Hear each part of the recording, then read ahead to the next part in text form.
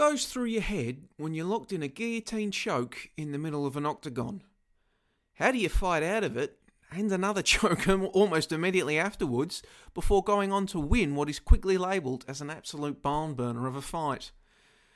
Does retaining your title in such circumstances get you more respect in the aftermath?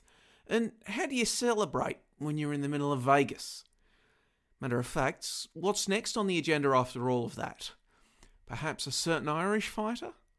I'm your host, Joey Lynch, and this is Beyond the Lead with Alexander Volkanovski.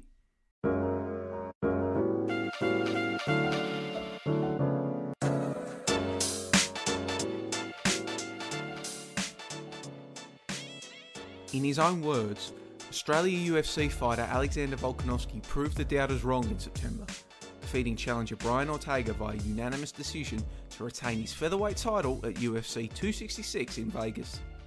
In what was a much anticipated bout, the two had been set to meet in March, only for the fight to be postponed when Volkanovski tested positive for COVID. There'd been opposing coaches on a season of The Ultimate Fighter reality show, and let's just say the verbal barbs had been flying in the lead into the reorganised fight. Ortega, at one stage, looked to have the title won as he sunk in multiple chokes in the third round, only for Volkanovski to escape and respond to some absolutely vicious strikes that left Ortega seemingly out on his feet when the bell rang to signal the end of the round.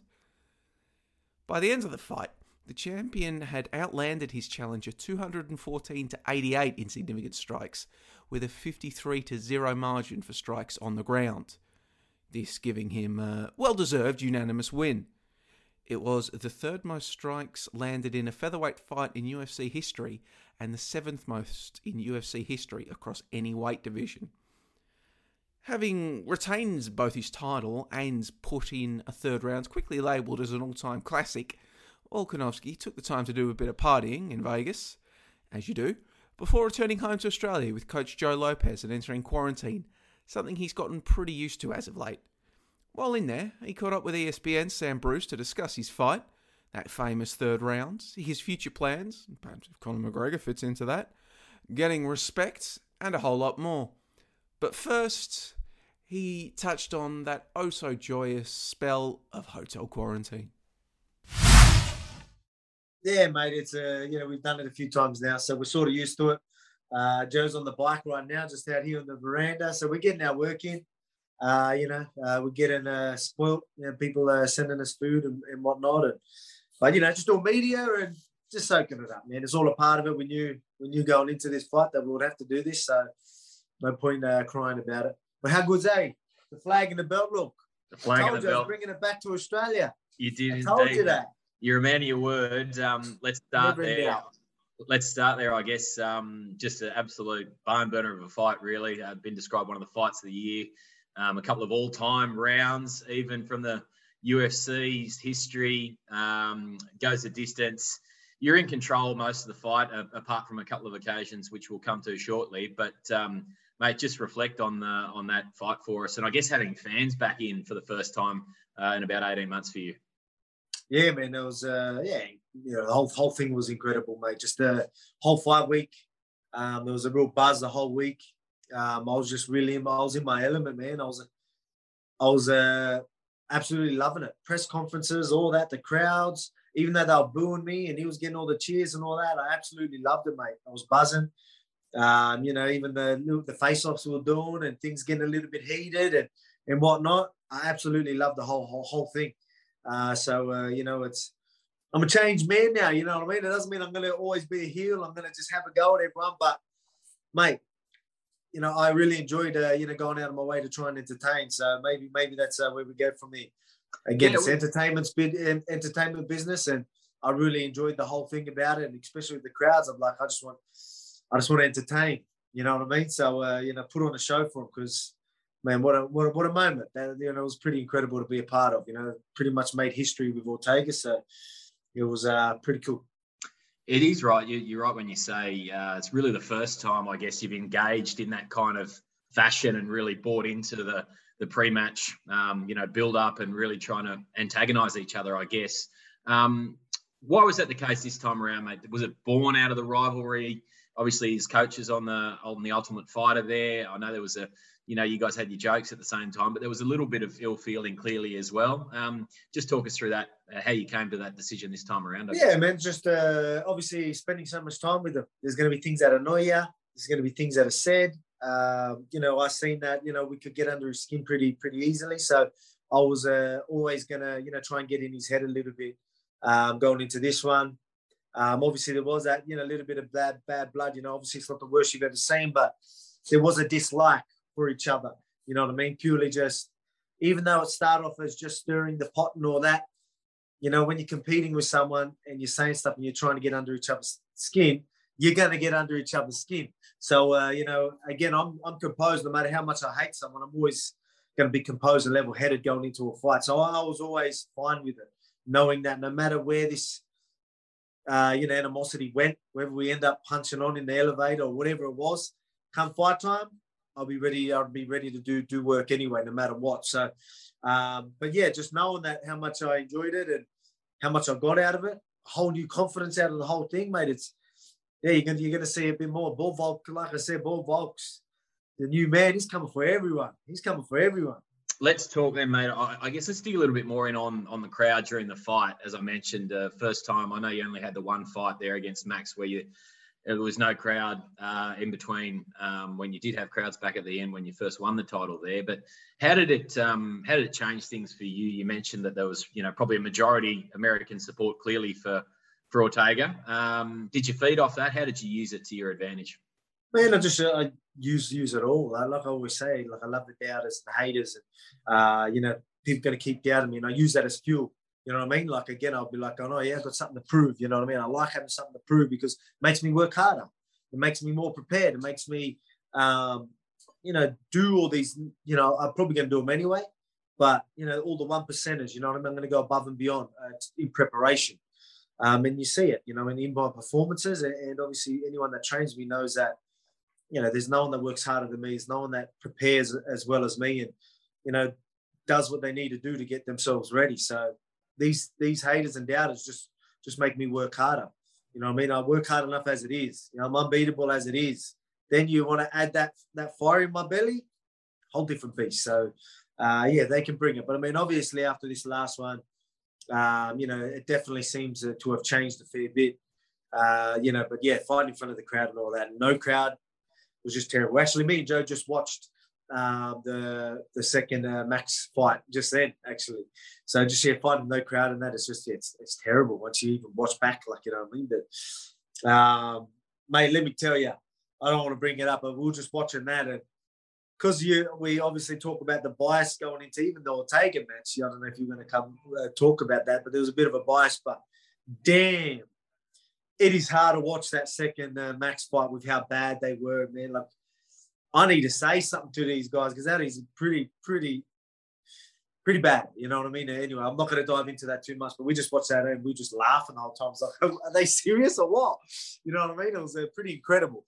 But anyway, that's the not that it wasn't close. Obviously, I know it was close, but I mean, they did not help my situation one bit. It was pretty embarrassing on their behalf. But anyway, they sort of try to do that again, I feel, in this Ortega, you know what I mean? It's like Americans against the Aussies. I don't know what it was. Me flagging the flag, high, represent Oz, let them boo. I don't care. I'm bringing this belt back to Australia, and that was clear. There was no disrespect to the Americans.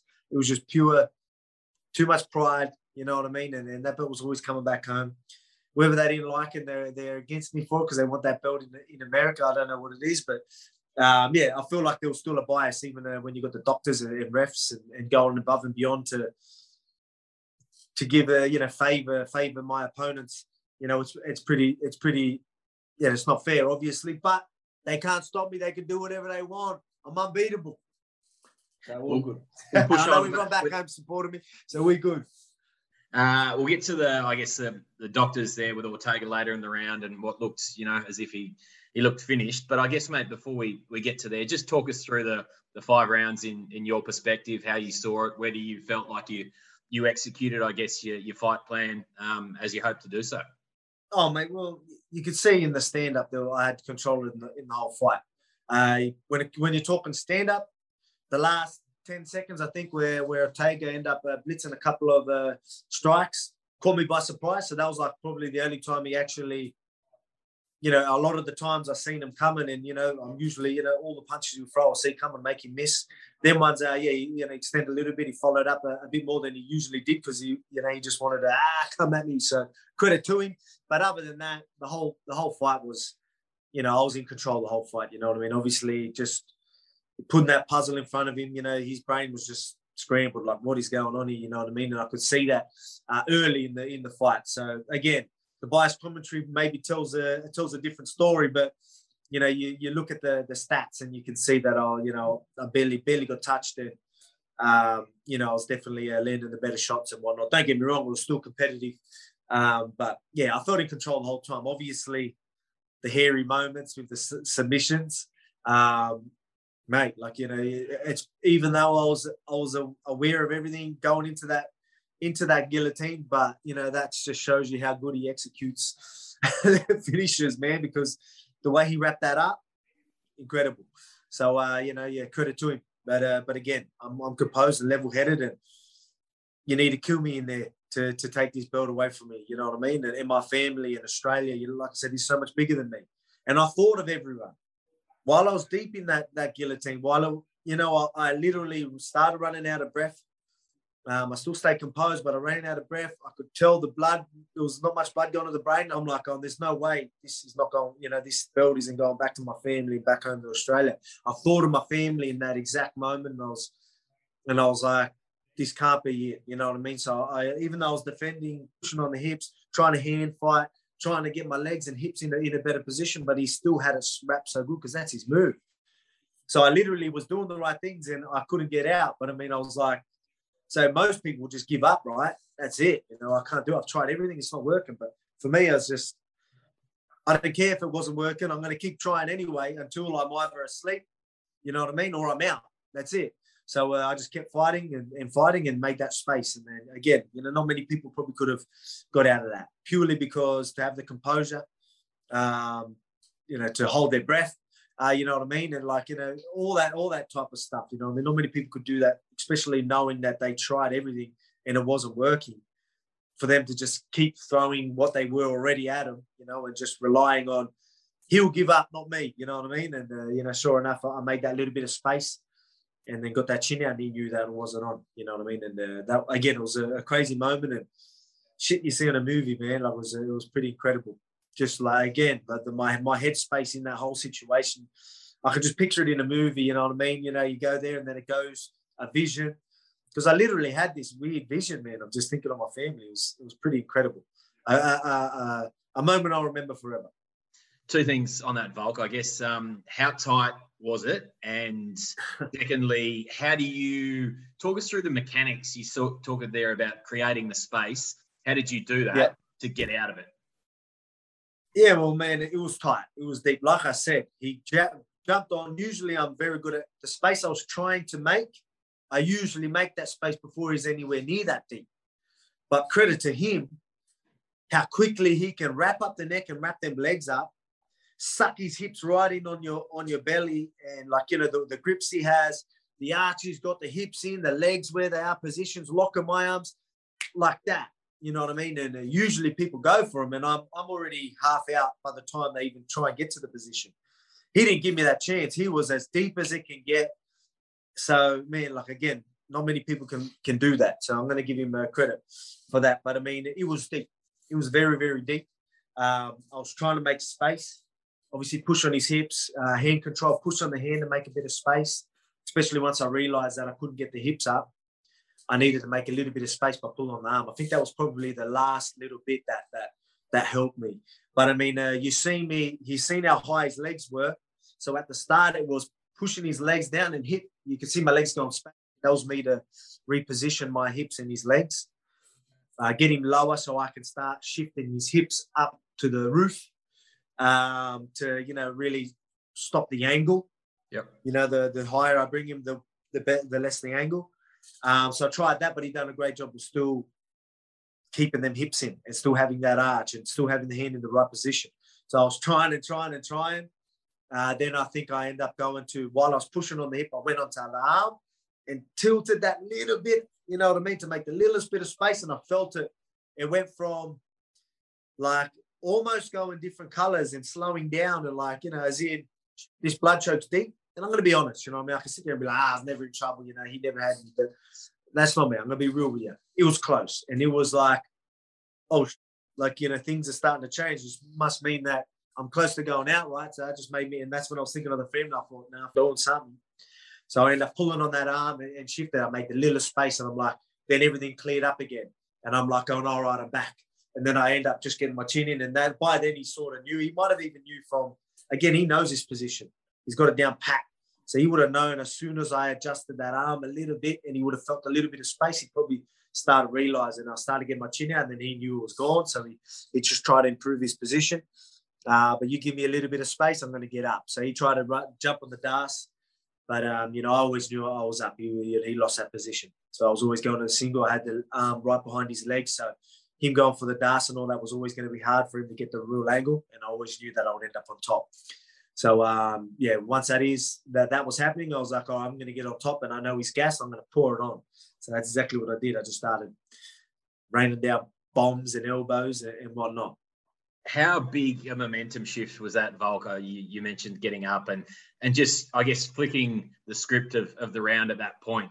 He's put so much energy into, you know, trying to submit you, and yet you've escaped, and then absolutely turned defence into attack and started, as you mentioned, pummeling away with the elbows and the punches. And really then it was a case of Ortega having to hold on.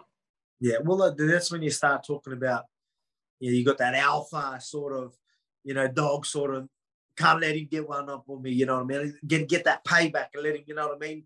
Competitor sort of side of me is like, oh, man, he had me in this position. I'm going to make him pay, you know what I mean? And then knowing, obviously, me using my brain and being like, he would be gassed from that, 100%. He put everything into that. He used legs, hips, core strength, arm strength, and was in the deepest position and tried so hard to hold on. But I guarantee he's gassed. So once I turned, I knew I was just going to rain down bombs on him. I got a bit overzealous. And, you know, again, me punching him in the face, obviously doing damage, but he's got quite a chin where, you know, he probably used that just to get his breath back. And then he ends up throwing up another submission, a triangle, which I seen coming. I went to arch up. I don't know if I went off balance a little bit, and he turned the angle on me.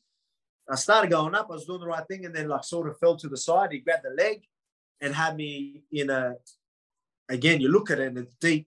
It wasn't as deep as a guillotine, but I mean, technique-wise, he did everything right. I was in a bad position. Technique-wise, had me over, got the real angle, grabbed the leg. You know what I mean? He had all the angles, but, you know, I just you know, making the space. You know, I'm pretty good at making the space where I put myself in these deep triangles and deep guillotines that much times. Darces, anacondas, all camp. So I was pretty good at making space. Getting out of the submissions, usually harder, but making space I was pretty good at. So, you know, he got me the bad angle, which I didn't want to get there, but he did a good job. So I pulled on the knee a little bit, pressed on him a bit, sort of laid down so it would make it harder for his angle, for his legs to get tighter. And that made the space. And then he realized it wasn't on. He tried to get on top, and I just used that to get up. And then that was when you see the last 20, 30 seconds where, again, I'm just like, I'm going to make you pay for that. Because I know you're dead after that. So that's when I just started raining bombs. Was it a case of, Volk, that was the best you knew that Brian had to throw at you? Basically, that they were his two, I guess, big weapons, the guillotine and the triangle. And at the end of that round 4, Daniel Cormier actually in commentary says, Volkanovski just looks phenomenal tonight. Did you feel that at that point going into round 5? And I guess, mate, where does this rate as a performance in your career? Is it right up in the top 2 or 3? Oh, man, it's right up there. It is. You know, I mean, there was hairy moments, but to even show, like, you know what I mean? Like, it's not going to get deeper than their positions. And for me to get out of that just shows you the type of human being I am. And that just, it's scary for people. They look at that and be like, how the fuck do you beat this guy? He's outstriking the strikers, out-voluming the volume strikers, like using wrestling against wrestling. I mean, wrestlers, you know, using it against them, grappling, you know what I mean? And then, you know, you name it. I'm beating all these people at their own game. So, and then you look at the toughness and all that type of stuff. But, yeah, again, you look at Ortega's last performance and whatnot, like he showed that he is he's definitely, you know, there's obviously levels, and he shows that he's top tier. But then I tried telling him that we're another level again. You know, I'm another level again. You know what I mean? Like, what you're doing is great, but you ain't going to be doing them things to me. You know what I mean? It's again, you look good, you've worked on things, but these things you're working on, my work on Zombie while he's standing flat-footed ain't going to work on me. I'm doing too much. You know, your brain's going crazy in there, let alone your physical, you know, physically and mentally just draining them. So performance-wise, it was good. The pressure was there. It was entertaining. You know, I was trying to get the finish, but he was tough. You know, all of it. So it was all of it. And then obviously the whole buzz around it and the entertainment side of things, and you know that makes it probably separate to the rest. Having watched it back, I guess, did you think the fight should have been stopped there going into the fifth round? He looked pretty beaten. I mean, you've got to tip your hat to him and say all respect for fighting on and you know, going through to the final 25th minute there. But he certainly looked pretty done there at the end of the fourth. Yeah, man, he was done. I don't know. Again, I tell people I don't know if he was looking for a way out. And I don't mean that in disrespect. You know, he threw everything at me, copped a lot of damage. He was tired, busted up, couldn't get up. I think he thought the fight was over. He thought the ref stopped it. So he was laying down because he was that thrashed. Then to get told that, oh, no, it's still going. Like, he's probably like, oh, man, and probably telling himself he was done. That's why, you know, when they were asking him questions and that, like, I don't know if he was playing it dumb, just be like, oh, I'm done, but I don't want to give up. But again, you're not allowed to get lifted off the stool. I lifted to the stool, which is already showing you there was a TKO. And then the fact that he was wobbling, answering questions wrong, it obviously should have been stopped. Even if Herb Dean's saying now that it wasn't that he was that rocked, it was just tired. You know what I mean? Like, because he made it public that he thought Ortega was more tired. That's what it was. So he pretty much just admitted that he wanted to give him a minute rest. Yeah. Which is just like, mate, like, we talk about a bias against me, you know, it's pretty clear, you know what I mean? And again, I don't want to throw shade, but I mean, I'll still be respectful, but at the end of the day, it looks like there's certain people in the system against me, but hey, that ain't going to stop me. So they can keep doing this bias. Maybe it's changed after this one. You know, maybe they're all jumping on board now. Maybe they, you know, just ride the Volk train, the Great Rain, you know what I mean? Jump on the Great Rain era. So we'll see what happens from here. But again, the fight definitely should have been stopped. I think if the tables were turned, they would have been definitely trying to stop the fight to take that belt away from him, I think. Conor McGregor is a bloke who's well known for running his mouth off, Volk. He took to social media. He might have been enjoying a few beverages while doing so. Described you as a little fart that he'd kick you like a football. I think you had the perfect response to him at the time. But I was having a discussion with some ESPN colleagues in Auckland last year ahead of fight night, the last time I was overseas, talking about getting Conor down to Sydney. We put it at ANZ Stadium. We get 100,000 people there. That would be my absolute, you know, guarantee. And the other boys were having none of it. But man, I know it's probably unlikely to happen because the UFC doesn't like outdoor arenas clearly. And but is there any chance of, mate, you two throwing down in the future? And could we make it happen down here in Australia? I know it's tough at the moment, but, you know, towards the end of next year, perhaps, is that something you'd honestly like to have a crack at? Oh, 100% I would. You know, on my end, hey, all green lights on my end, no dramas. But, I mean, then you've got to look at, you know, what the UFC want to do. Then you've got to look at Conor's team, looking at that fight and being like, you know, obviously I'm no mug. You can't just expect to just go and take me out early. Well, that is your only chance, because if you do not get me out in the first round or even the first couple of minutes, it's going downhill very fast for them, and they know that. So they know that's you know, especially me with the strategy and all that. It's not a smart fight for me. But at the end of the day, do I think it's going to be anytime soon? Probably not. But so I won't waste too much energy on it. But you know, it's a compliment anyway. You know, when he's you know that for him to tweet about it and all that type of stuff and have shots of me, it's purely because there's a lot of hype, a lot of a buzz. Everyone's talking about the fight. Everyone's talking about me. He wants to jump in on that. So it's a compliment. I'll take it as a compliment. You got Henry Cejudo doing the same. You know what I mean? You got Oscar De La Hoya and Dana White going at it. You know, purely everyone's trying to, a lot of these people are tweeting and saying stuff because of the hype around what just happened. So I just take it all as a compliment. How was the party in Vegas, mate? We saw you at the Las Vegas Raiders NFL game on the big screen. The boys looked like they were having a time. Yeah, mate, it was great, man. It was good. It was good to obviously, I think everyone in Australia, especially all the supporters and my MMA fans, and would have been upset with me if I didn't take advantage of being free in Vegas. So, obviously I had to go out there and celebrate, make the most of it. Especially knowing that we're going to be in quarantine for 2 weeks after that. So, yeah, it was good. We celebrated. We enjoyed it all, mate. The atmosphere at the Raiders game was incredible. Just the same as T-Mobile Arena, mate. The atmosphere to be able to be a part of all them things was just incredible. Great game as well. So it was right to the we're past the wire because it ended up going into extra time, and the Raiders got it. Raiders, my new team. So because UFC is like my second home now.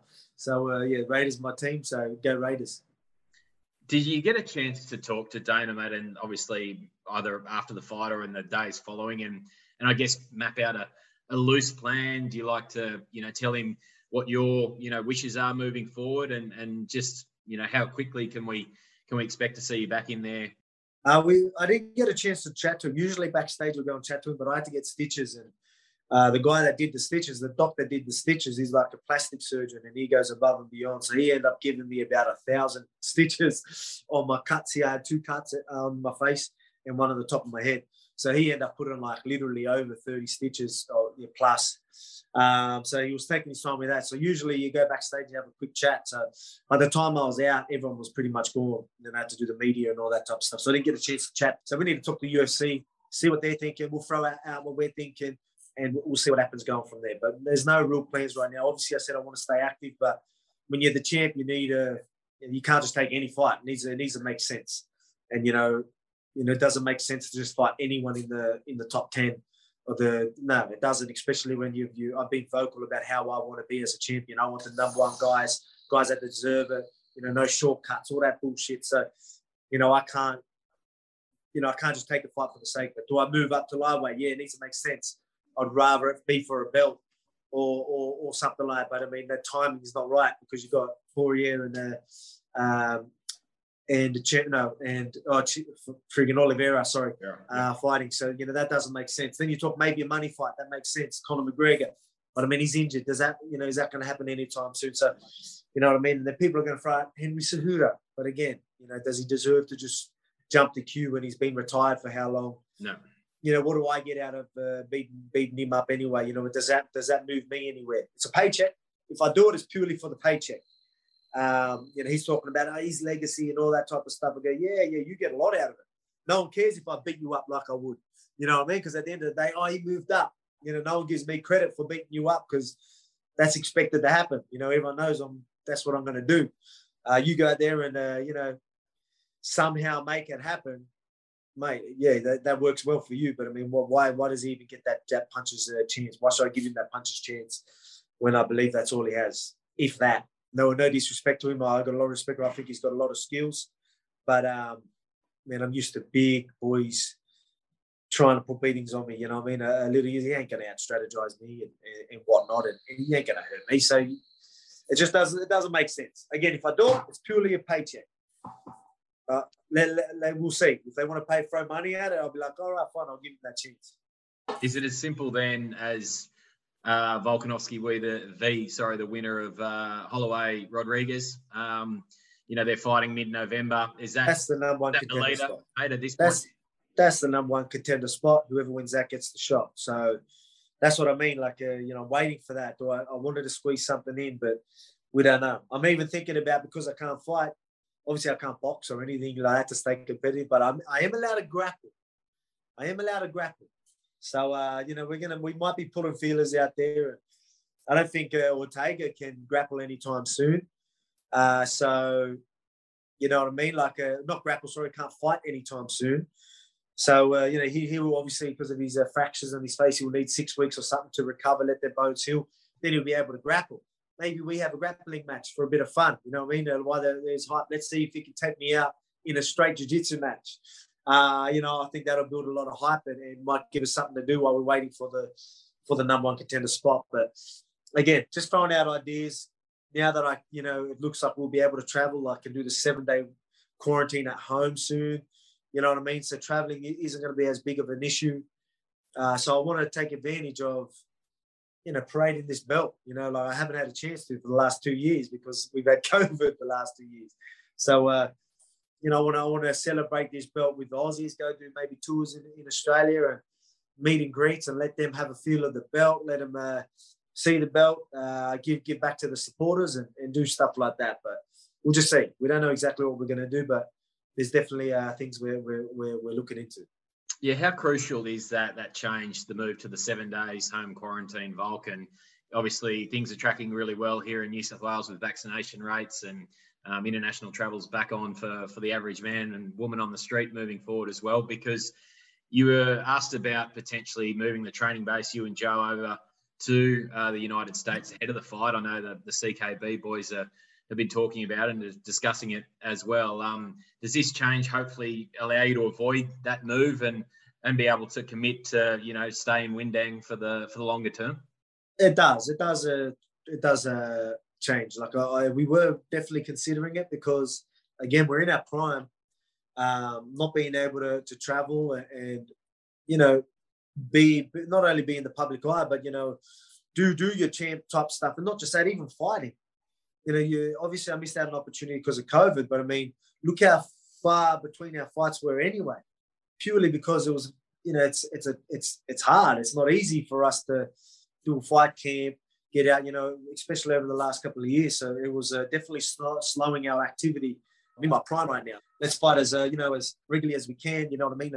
Let's take advantage of having the belt, all that type of stuff. And then things are going to plan. The 7-day quarantine's a massive breakthrough for us. Because again, once I fight, the only thing I want to do is be with my family. So to go home and be able to do self-isolation and whatnot, that'll make a big difference.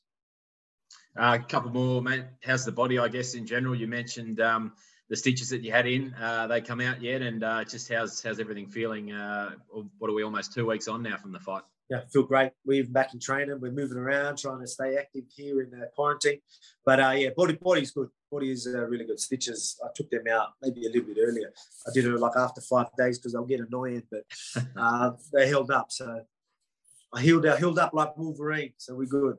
To finish, I guess we spoke a lot about the disrespect you'd suffered in the lead up to the fight earlier in the year. And do you feel like, even you mentioned earlier about listening to the commentators from the Holloway fight, you're up against it in terms of the crowd there in Vegas. Do you feel now that shifted and the average UFC fan realises that this is a hell of a fighter right here? Like, we're talking about, top 3 pound for pound, 2 title defences under his belt, more on the way. Do you feel like that narrative, I guess, around you is shifting? It definitely is. Again, there was a lot against me. You know what I mean? But I mean that definitely has changed.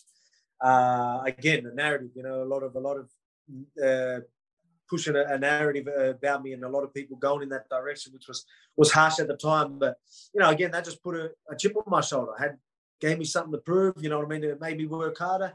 I just thought, like, what? That's going to make me. I'm going to prove he's wrong. You know what I mean? And again, I use it as fuel, so it's all good. And it's all. I knew it all would work out in the end anyway. It was just a little hiccup in the career, but I knew we would overcome it, and I knew they would eventually jump on board. As I always said, I go, the more I'm in people's face, the more they're going to like me. You know what I mean? I'm pretty genuine, friendly dude. You know what I mean? There's not really a reason to hate me, but if you do, all good. You know what I mean? That's on you. I don't mind. But I mean, yeah, people are coming around now, so it's all good.